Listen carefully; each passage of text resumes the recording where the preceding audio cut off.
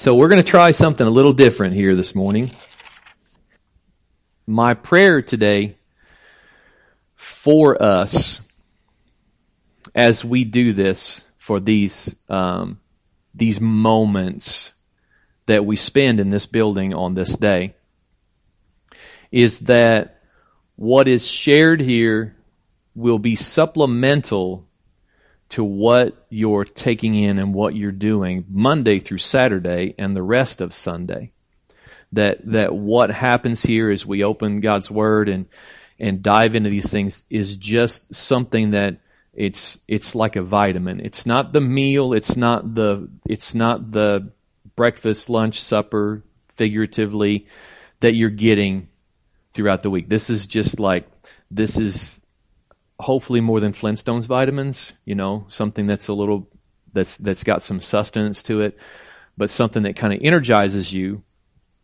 And I pray that it stirs your affection for Jesus more than anything else, and as it does mine. But I want to share about finding and doing the will of God. And I know it was last week, Jesse shared and Pastor Andy shared the basics, and talking about the basics. So in talking about finding and doing the will of God, I want to start with just the basics. To find the specific will of God, because that's when you think, like when you and I think of finding the will of God, that, at least for me, that's where it goes.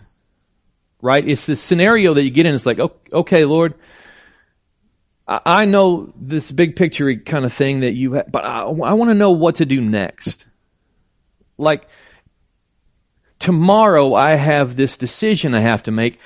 Which way do I go? Or we just closed the school year, right? That's the big thing on the seniors' mind is, what are you going to do with your life? And if you hadn't thought of it, prior to that, then it's panic mode because it's over and now I have to take this next step.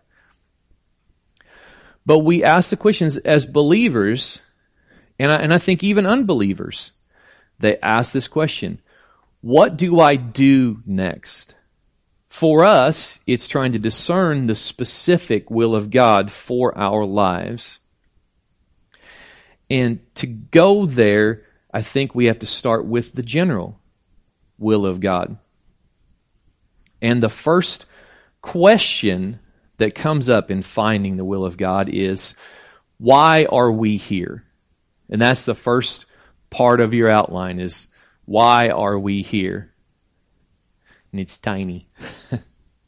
My bad. We should have done this way ahead. But I think hopefully the screens are clear enough now that you can actually see, why are we here?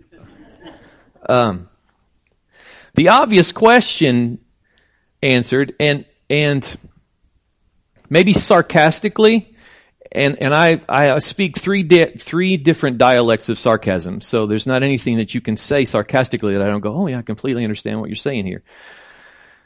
But the first answer to that question, why are we here, might be, well, I was brought here, I drove here, I was drug here. But I'm not talking about the little here, like why am I here in this building today doing these things? But more the big here. Why are we here? Like, why are we on this earth? Why were we created? Why were we made to inhabit this place and live here? And the first thing that I would say, I think the first way to start is let the Scriptures speak for why we're here. And it's going to be 1 Chronicles chapter 16, beginning at verse 8. And I'm trying to, forgive me if I sort a little bit here. 1 Chronicles 16, starting at verse 8. This is David's song of thanks. And I'm not really going to go so much into, when this came and how this happened. But David was appointing a time of thanksgiving. And in this time of thanksgiving, this is what he said. Oh, give thanks to the Lord. Call upon his name. Make known his deeds among the peoples. Sing to him. Sing praises to him. Tell of all his wondrous works. Glory in his holy name. Let the hearts of those who seek the Lord rejoice. Seek the Lord and his strength. Seek his presence continually. Remember the wondrous works that he has done, his miracles, and the judgments he uttered. O offspring of Israel, his servants, children of Jacob, his chosen ones. He is the Lord our God. His judgments are in all the earth. Remember his covenant forever, the word that he commanded for 1,000 generations, the covenant that he made with Abraham, his sworn promise to Isaac, which he confirmed to Jacob as a statute, to Israel as an everlasting covenant, saying, to you I will give the land of Canaan as your portion for an inheritance.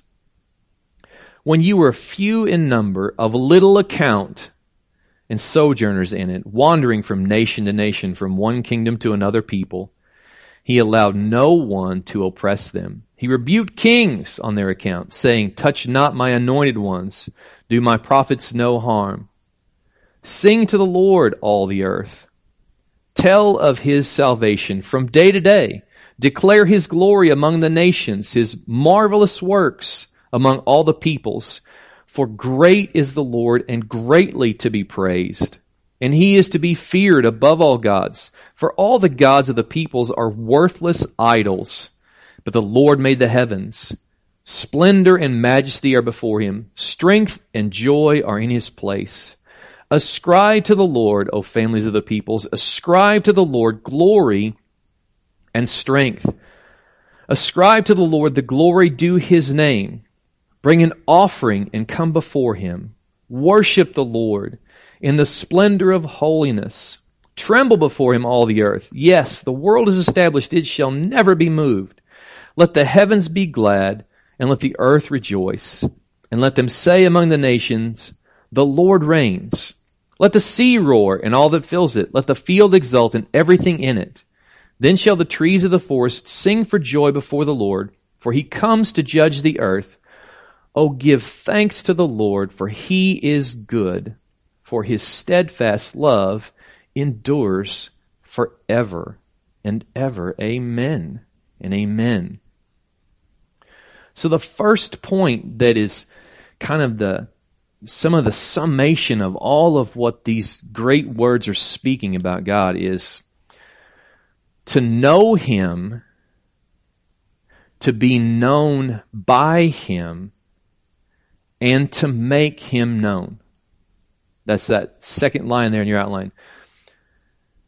To know him, to be known by him, and to make him known. That's why we are here in the big picture. We were made to know him. We were made to be known by him. And we were made to make him known. And when you think about the children of Israel being in this space that they were in as David was giving them this song of thanks, they were a small people. They were a small nation. Compared to the rest of the world, they were pretty insignificant. And yet he chose to pour himself into them, make himself known to them. Wind that forward. Were you great? I'm just going to ask you, were you this awesome thing before Christ? Because if you think you were, I think that there's an evaluation that needs to happen. Because, I thought I was something. I thought I was something before the Lord showed me that I wasn't. And then I realized you aren't. And ever since then, I've been realizing it's like, you ain't all that. Like, you might do some cool stuff here and there, and you might have some ideas, and you might, technically, I dig technical stuff, and I can do these things, and I enjoy them, and I light up when I think of doing some stuff that I do, just different pieces and parts. But it's like, you didn't come out of the womb, with the tools and the wisdom, and it was a gift of God to understand any of those things. Now, I'm speaking for me, just being technical or talking about those things, but there are other things that God has worked into your lives that He has worked into you and given you opportunity to know. Now, we'll get more into that as we go on in the series, but we weren't all that. We were insignificant. We were nothing apart from Him, and yet He poured out His blood, His life for us to save and deliver the unworthy. And then He does more than that. He doesn't just like save you now. I saved you, grovel. No, now it's called imputed, right? It's like the righteousness of God is like given to us in Christ. And it would have been a foreign object to us before that, except for the work of Christ on the cross and the work of the Holy Spirit. Now it's like something that just becomes a part of us because He gave it to us. So we were made to know Him, to be known by Him, to make Him known as a people who were insignificant, but made significant by the cross, by the work of Christ and the power of the Holy Spirit. We've been made significant. So when you see in here David speaking of the covenant that was given and the promises that were given, like we know those even more than they, because we've seen the fulfillment of all those promises. They all came to Christ. And they were all wrapped up with a bow in the death, burial, the life, death, burial, and resurrection of Christ. When we think of, again, the why we are here, often reminded, and the notes are there, of the first statement in the Westminster Catechism. And the question is, what is man's primary purpose? And it reads this way: man's primary purpose is to glorify God and enjoy Him forever. Man's primary purpose is to glorify God and enjoy Him forever. And that gets me every time I say it. It just does, not because it just makes me feel all warm and gooey on the inside, but because I think of that as like, I have a purpose. How many of y'all like been in situations where you're doing something and you just go, I don't know, what's the purpose of this? It just seems like an exercise. It just seems like I'm just doing something because I've been told I have to do something. Or I'm just doing this because, well, it's my job, it's what I'm supposed to do. And you feel like, I don't feel like I really have a purpose in this. And it's empty, right? I mean, it just feels like, why am I doing this? No one's really given me any clue why I'm doing this. It's like, well, just move that pile of sand from here to there. And then when you're done with that, move it back over there again. And it might not be a pile of sand, or it may be a pile of sand. I don't know. But they're just those things. It's like, is there a reason for this? But when you know that there's a purpose for this, and when you know that that purpose is so much bigger than you, and you get to do that, like I have a purpose, there's a call in my life, and there's a purpose for this, and not only do I see the purpose, but I get to do this. You see how that ties together? See how that kind of excites me and stirs me up, because I think it's like, I have a purpose. You have a purpose. To glorify God. That's huge. That's huge. Your purpose to glorify God. It's not moving piles of sand, just doing meaningless work. It's like glorifying God. No matter what the circumstance, no matter what the situation, to glorify God. But tied right on back of that is, and enjoy Him forever. Enjoy that, not just knowing Him and knowing the purpose, but I get to enjoy being known by Him. Being known by this Creator. This great, mighty, awesome one. Next steps, then. If we know why we are here, then the next question is, what does the Lord require? Right? What does the Lord require? Now there's a very direct answer to that question. And it's found in Micah chapter 6, starting at verse 6. And in my Bible, as I look at it here, it says, what does the Lord require? Okay, well, let's see the answer to that. Then what does the Lord require then? This is understanding just the general will of God. What does He require? With what shall I come before the Lord and bow myself before God on high? Shall I come before Him with burnt offerings, with calves a year old? Will the Lord be pleased with thousands of rams, with 10,000s of rivers of oil? Shall I give my firstborn for my transgression, the fruit of my body for the sin of my soul? He has told you, O man, what is good. And what does the Lord require of you? But to do justice, and to love kindness, and to walk humbly with your God. So, the primary forms of love that are here in this. It's there in your notes too. The primary forms of love. Justice, mercy, and faithfulness. Those are the primary forms of love. Justice, mercy, faithfulness.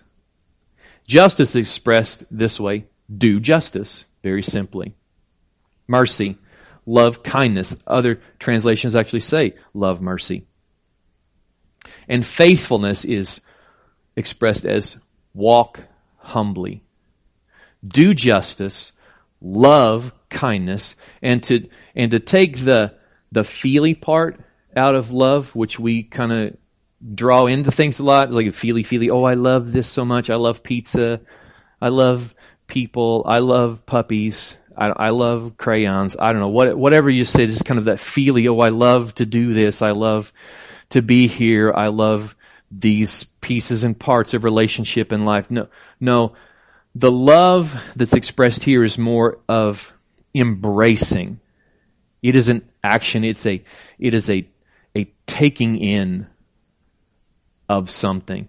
So when it says love kindness or love mercy, it is a more speaks of compassion and an expression of that than it does of just feeling love, but it's a doing love. Matter of fact, all of the words that come in this are not passive words, but active words, right?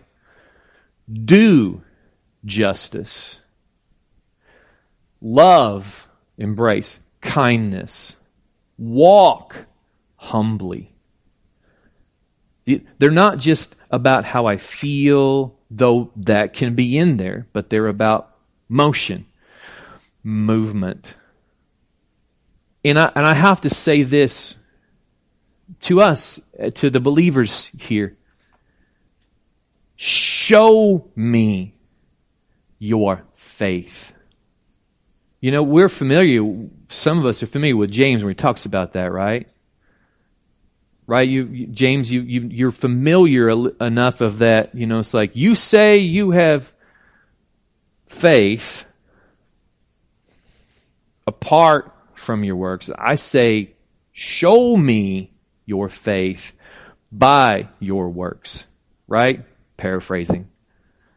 When he says, I require, this is what the Lord requires.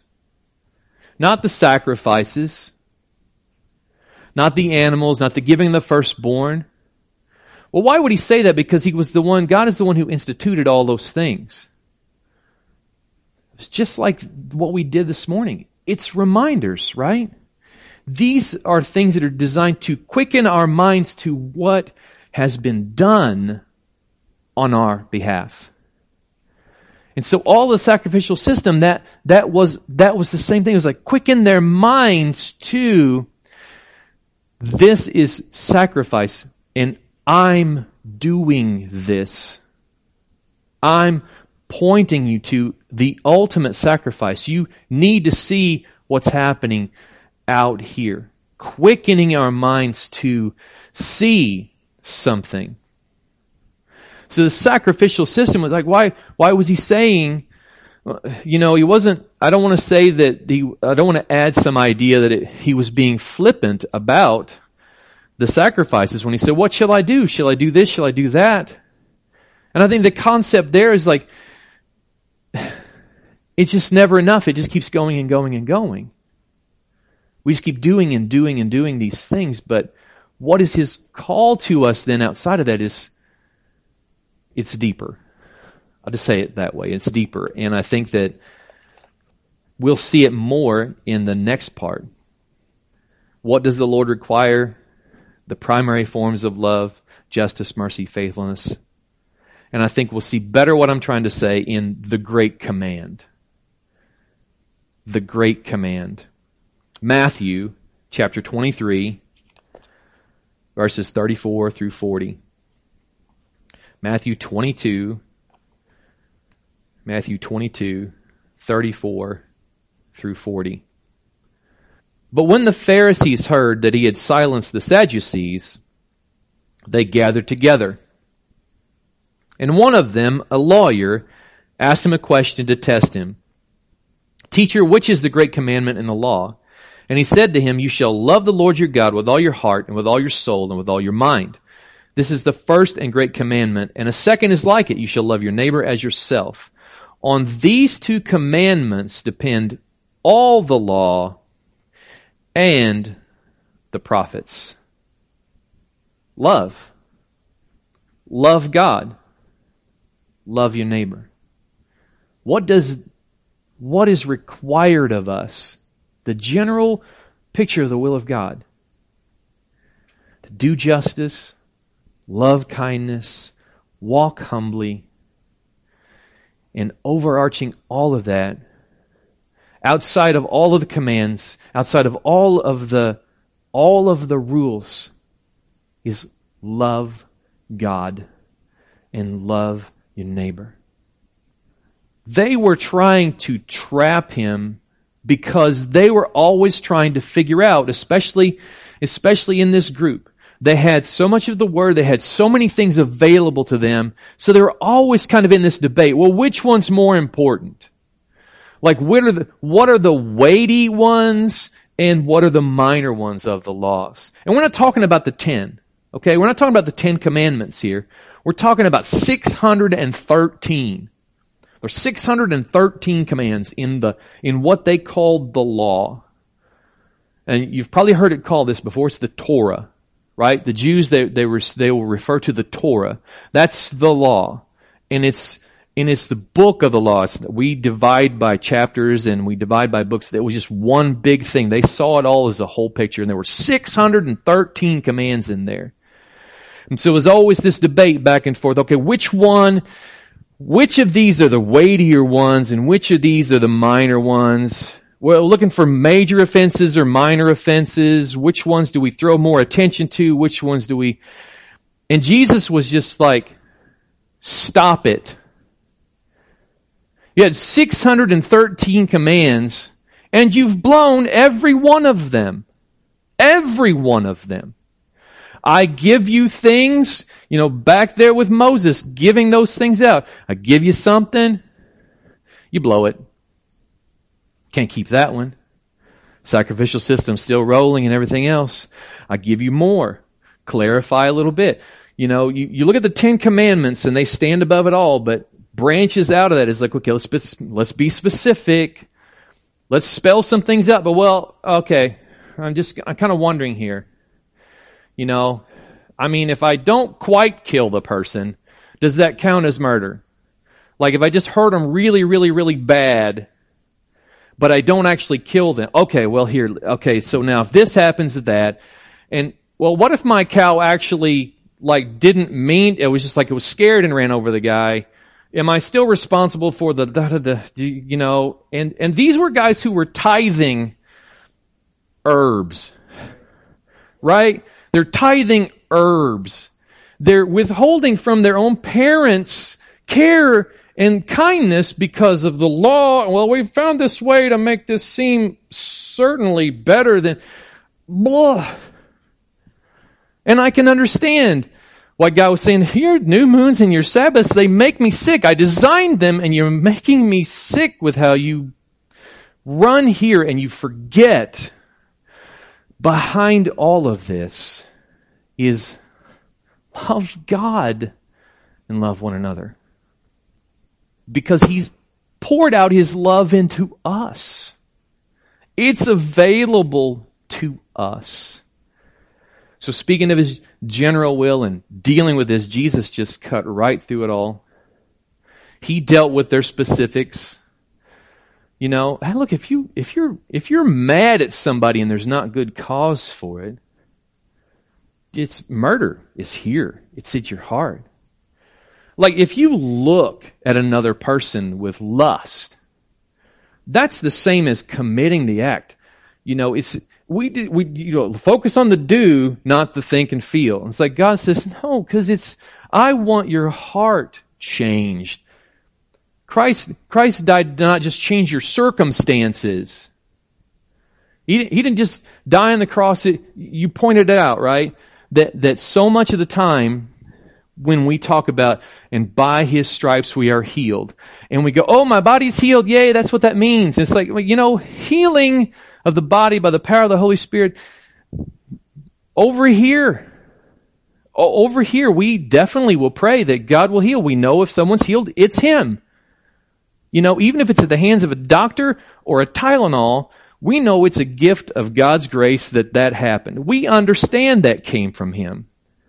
When we understand what healing really means, that it's healed from sin, delivered from sin, that is a totally different perspective, right? And so we see that at play here. We want to mince words and grab at certain things and make certain boundaries around stuff because, well, let's just kind of carve this out and make this, okay, you can't do this, but you can do that. Let's just make some distinctives here. And it's like, we'll just keep drawing boundaries around things and we just make them tighter and tighter and smaller until you're just basically just standing there and everybody's like bumping into each other. It's like, well, can't do this, can't do that, can't go here, can't.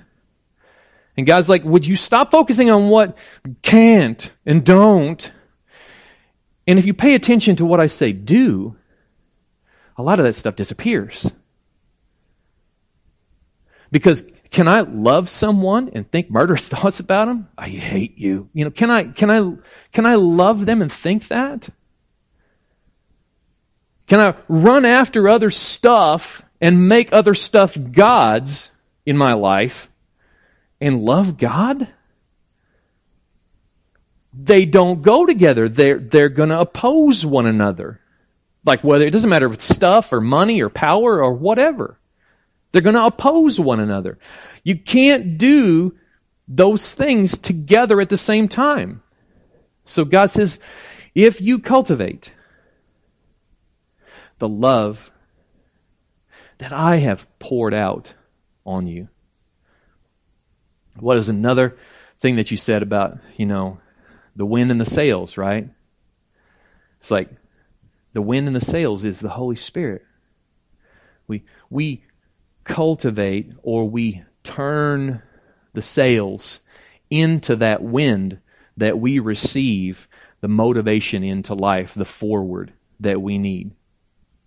So what does the Lord require? Justice, mercy, faithfulness. What is the great command that revolves around love? Loving God, loving our neighbor as ourself. And then that kind of gets us to the place of the specifics. We've talked about the general will of God. that is all wrapped up in loving Him and loving each other and loving others. I don't just say each other, but loving others. But the last question, how do we prepare ourselves for the pursuit of God's will? It's that third question on your outline there. How do we prepare ourselves for the pursuit of God's will? Now I'm talking about the specific will, because that's what we get down to again. It's kind of where we started. Lord, what do I do with my life? What do I pursue? Where do I go? What choices do I make? I don't know. There's so many things out there to choose from. What do I do? So we're going to talk about how do we prepare ourselves for the pursuit of God's will, God's specific will. The first thing on the list that I'm going to say, it's not these. Let me be clear. This is not this definitive list, and you go through Scripture and it says, do these things, boom, boom, boom. I want to give you some insights, at least give you some ideas. One of the first things is repent daily. Repent daily. And I want to kind of back up and clarify, repent. Because I know that we see, I have sinned, I am bad, and I need to not do that anymore. That is just a part of repentance. That is the part of repentance. The scripture reference is one I think that's going to be super familiar. Second Chronicles 7:14. Pull this just right off a coffee cup, just so you would be able to handle it. Or maybe it's not a coffee cup because it's a long verse. Probably a wall thing, right? Like it's just something you need to have on a wall. Hobby Lobby's probably got those, right, Lige? Okay. Probably so. 2 Chronicles 7:14. If my people who are called by my name humble themselves and pray and seek my face and turn from their wicked ways, then I will hear from heaven and will forgive their sin and heal their land. Right? And we hear that. Now, I've heard the arguments down, this was the dedication of the temple, and he was talking to the children of Israel, and so it was their command and their thing. And I just have to just kindly say baloney.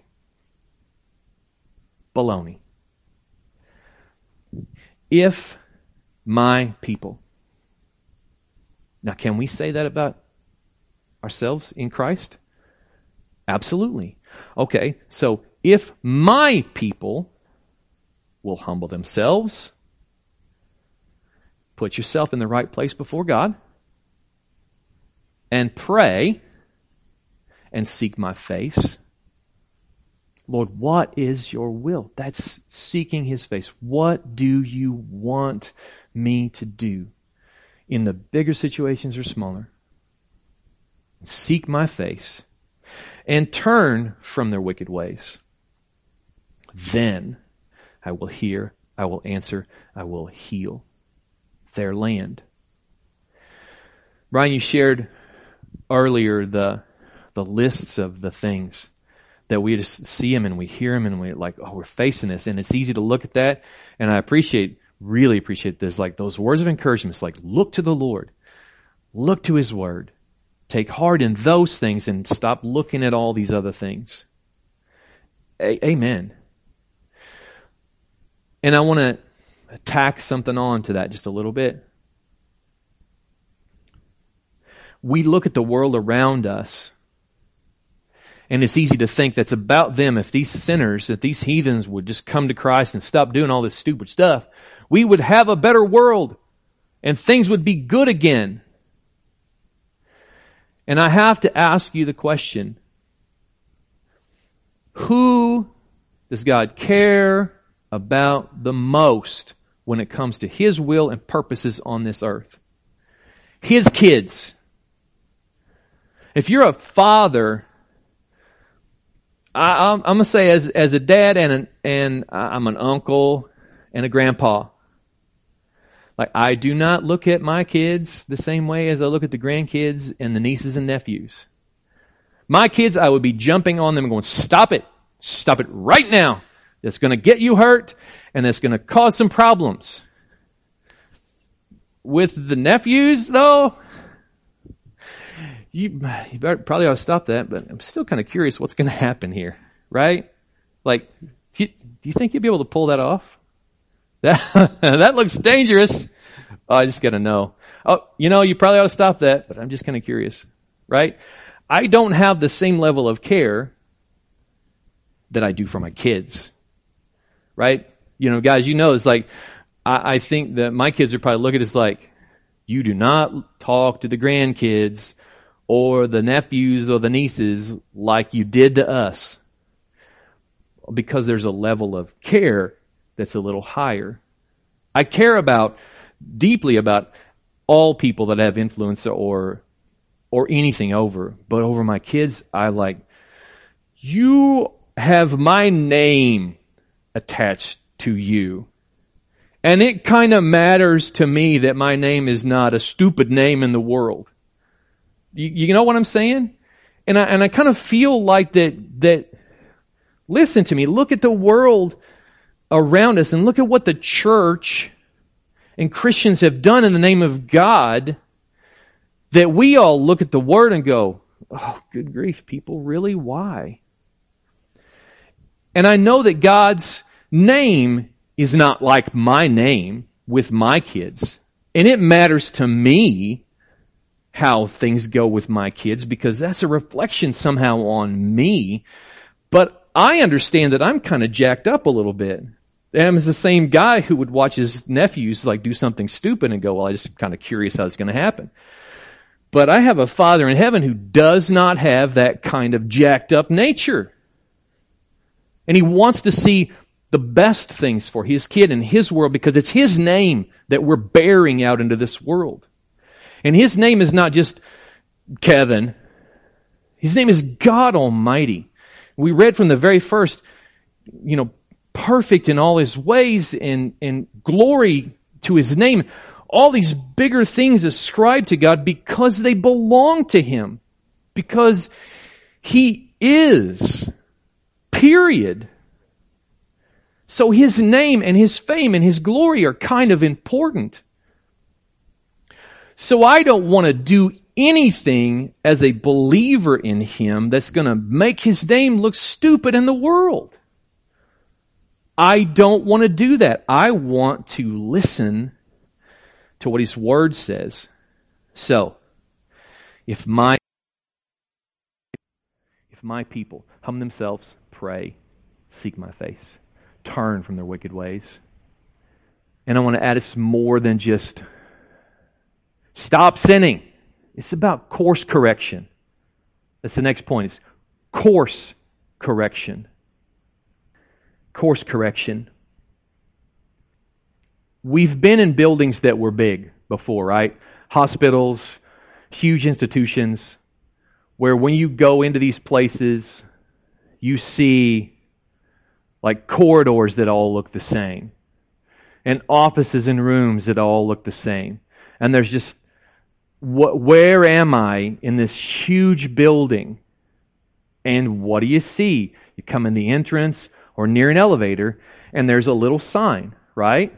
And you walk up to it, and if it's a good sign, it'll say, "You are here."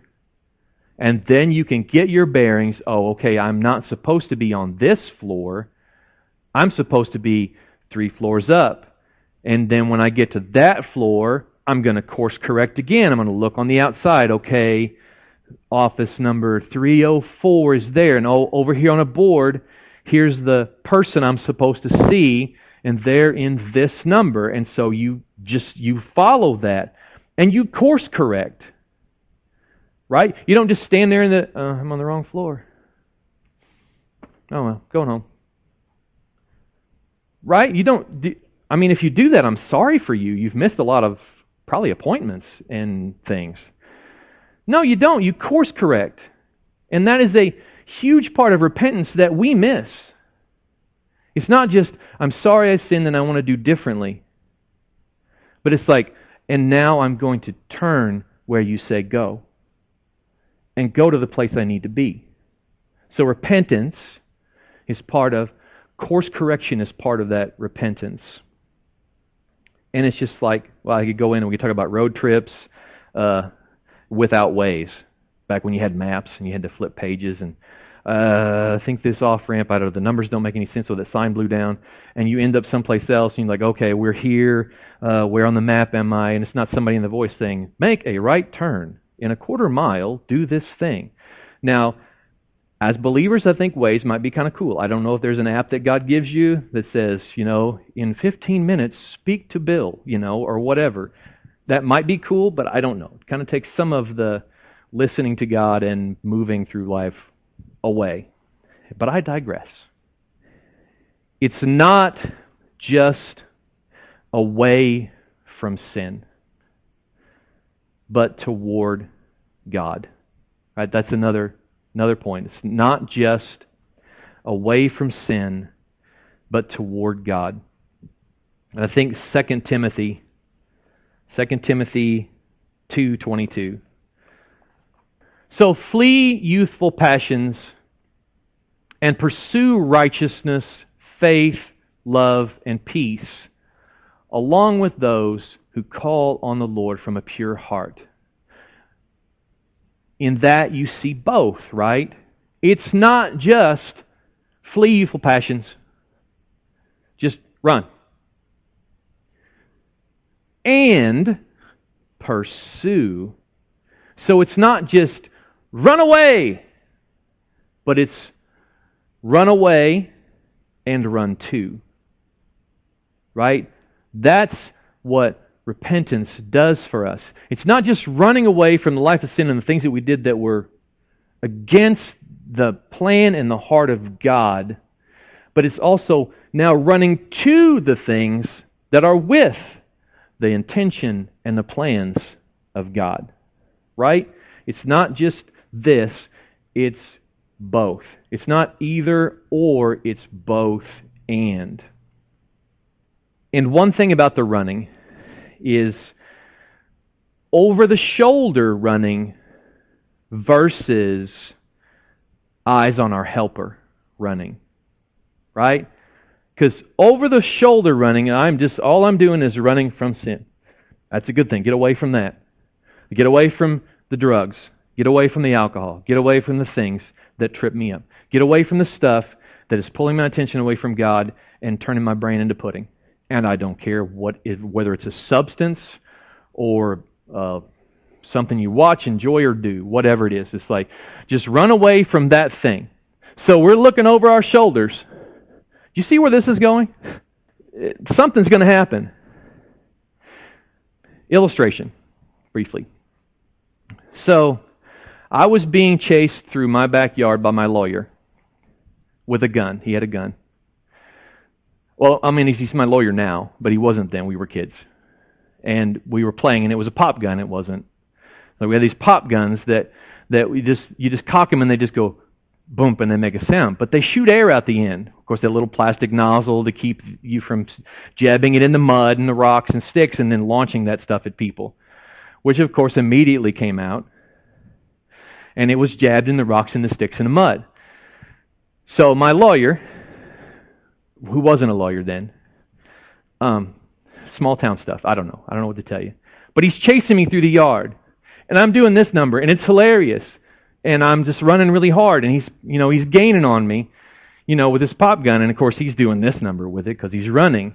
And I'm just, I'm ahead of him. You're not going to get me. What I forgot about was we'd put a basketball, Dad had put a basketball pole down at the bottom of the hill, and there was this blacktop place where we played basketball, and there was this pole, this big wooden pole, immovable, buried in the ground several feet probably. And so I'm running away from him, knowing I'm going to run around the house. The next thing I remember is them carrying me in the house,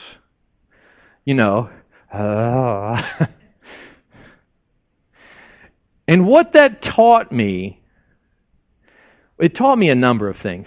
But the takeaway for this message, what that taught me is running looking over your shoulder is not bright. It's just not. And let me kind of add a little bit of nuance to that. Let's, instead of just, sin and pursuing, just going toward God, how about past mistakes versus the hope of glory? Right? Because don't we do that? Like, isn't it so easy to go back there and be looking over your shoulder? I do not want to make that stupid mistake again. Look at how dumb I was. Into another dumb something. Into another dumb something. And we wonder, and I say we because I do, I wonder, it's like, why does this cycle keep repeating sometimes? Why have I seen these repetitive loops at sometimes different intervals, different lengths? It's because I'm looking back in the past. Usually it's looking back in the past, like, this is where I messed up with my kids. This is where I messed up with my wife. This is where I messed up with the job and testimony and all. You start rattling off lists of, and it's like I have to ask the question. It's like, okay, repentance is a part of my life. Is forgiveness also a part of what God does for us? I mean, if we say we have no sin and it's not back there, we deceive ourselves. And the truth is not with us and in us. But if we confess our sins, He is faithful and just to forgive us our sins. Yay! Don't stop there. And cleanse us from all unrighteousness, which points us back in the direction of walking toward Him. Because righteousness comes from Him, and it draws those who are being made righteous toward Him. Again, perspective is the key. And one last question I'll ask. Do you drive in your rearview mirror, or do you drive in the windshield and the side? Well, why? Why don't you just, go backwards up the road? You got a mirror, you can see. What? Because it's small. And objects in the mirror are closer than they appear. If you've seen Jurassic Park, you know that's scary. If you haven't, don't bother. But driving in the rearview mirror is just a small window of something, and it's behind you. But what is in front of you? When we talk about pursuing the will of God, what is in front of you is like there's this huge glass and side windows that are hopefully for you unobscured by dirt and everything else. If not, get to the car wash. Oh, I go back to repentance again. Drive this way. Drive with a glance to the back and thank you, God, I'm not here. By your grace, I am moving forward into a lot broader, brighter vista than this because it's behind me. I've left it. Some last things. Remember, it's one of your notes. Remember, the aim is holy, not happy. The aim is holy, not happy. 1 Peter 1, 13 through 19. Therefore, preparing your minds for action, and being sober-minded, set your hope fully on the grace that will be brought to you at the revelation of Jesus Christ. As obedient children, do not be conformed to the passions of your former ignorance, the past. But as He who called you is holy, you also be holy in all your conduct. Since it is written, you shall be holy, for I am holy.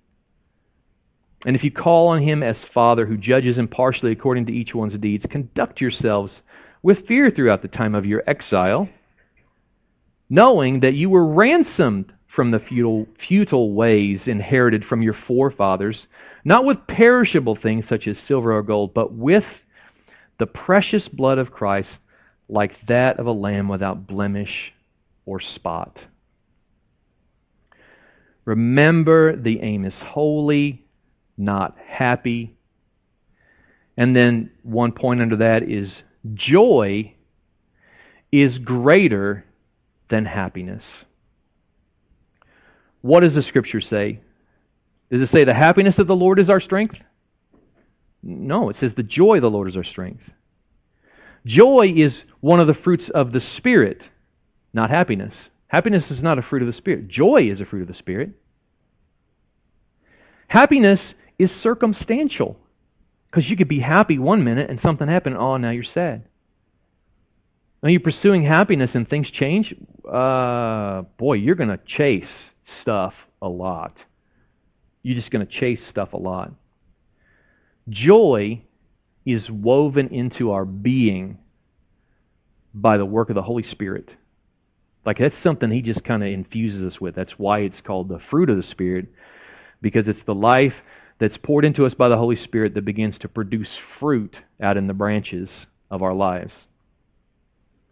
And the last thing I will share in this concept of finding the will of God, finding and doing the will of God, is be teachable. Be teachable. In Christ we are the heirs of the promise in Scripture that I will give you soft hearts. I will write my laws in the soft heart, no longer on tablets of stone outside, but in the soft heart. Going back to the dedication and talking about that, if my people part, when it was, we said, well, that was the temple. That was back then. It's like, wind it forward. Who is the temple? We are. We are the temple of the Holy Spirit. So being teachable, being that soft clay that God can mold and make into what He desires. Romans 12:1 and 2 speaks to that. I know, again, a familiar scripture. I appeal to you, therefore, brothers, by the mercies of God, to present your bodies as a living sacrifice, holy and acceptable to God, which is your spiritual worship. Do not be conformed to this world, but be transformed by the renewal of your mind, that by testing you may discern what is the will of God, what is good and acceptable and perfect. You want to know, begin to know the specific will of God. Let your mind, your heart be formed, be nurtured, be changed by the Word of God. Break the cycle of being conformed to the world. And I don't just necessarily mean conform to the world, worldly things and worldly people and worldly, all the bad. No, just conform to the world. Everything that happens here, just like I just kind of mold around whatever's going on in my life. No, be transformed by the renewing of your mind. No longer wrapped around and molded to your circumstances, but knit and molded to the heart and the calling and the purposes of God in your life. Finally, 2 Timothy 3:16 and 17. And I'm sure, yet again, another familiar verse or familiar verses. All Scripture is breathed out by God and profitable for teaching, for reproof, for correction. Oh, hey, there's course correction in there. And for training in righteousness, that the man of God may be complete, equipped for every good work.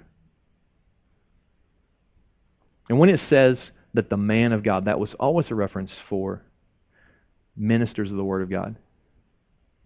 Ministers of the Word of God. And honestly, just straight up honestly, that's all of us. That's all of us. Ministers of the Word of God. We're all called to be ministers of the Word of God. Every last one of us. To hold that Word of God as vital, important, life-giving, and then dispense it to those who we have opportunity to dispense it with. So finding the will of God begins with the general, understanding the will of God and His purposes in large part. And then beginning to cultivate practices in our lives that revolve around listening and seeing everything in our life in light of what the Word says and moving and living accordingly. And course correcting daily. Daily course correcting. And that is not a horrible thing. That is not, sometimes it's a painful thing when you realize I missed 3 exits because I was talking. Done that. Oh, shoot, we're going to Indianapolis, aren't we? Yeah, well, now we're going to Chicago. Where do I turn around this thing? Oh, we've lost 10 miles in half an hour in this process. But for the grace of God, we'd be in Chicago going, how in the world did we get here? Course correcting is a daily thing, and it's a beautiful and it's a wonderful thing. Doesn't matter where you find yourself and how wonky that might be, to know that the grace and mercy of God meets you, believer, in that spot and says, just change course. That's all. I'm forgiving those things. Change course.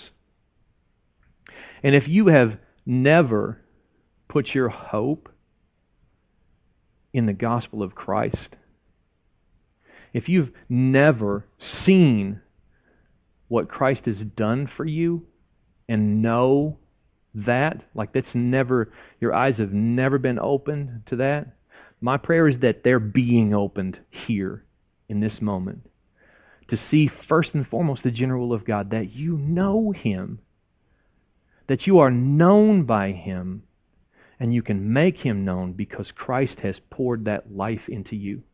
You have received the blood that He shed, the free gift of His grace and mercy. And the lights have come on and you realized, I am not His. And I know that I need to be. That is the greatest course correction that you could have. To be changed, transformed from darkness to light. So I invite and I encourage that. Let's pray. Father, thank you for your word and truth. Thank you for your expressing of everything for life and godliness that we need. Help me, help us to avail ourselves of your word and your ways more frequently. And may the words said in the time that we have been here be all rolled up and used for your glory and your purposes. In Christ's name, amen and amen.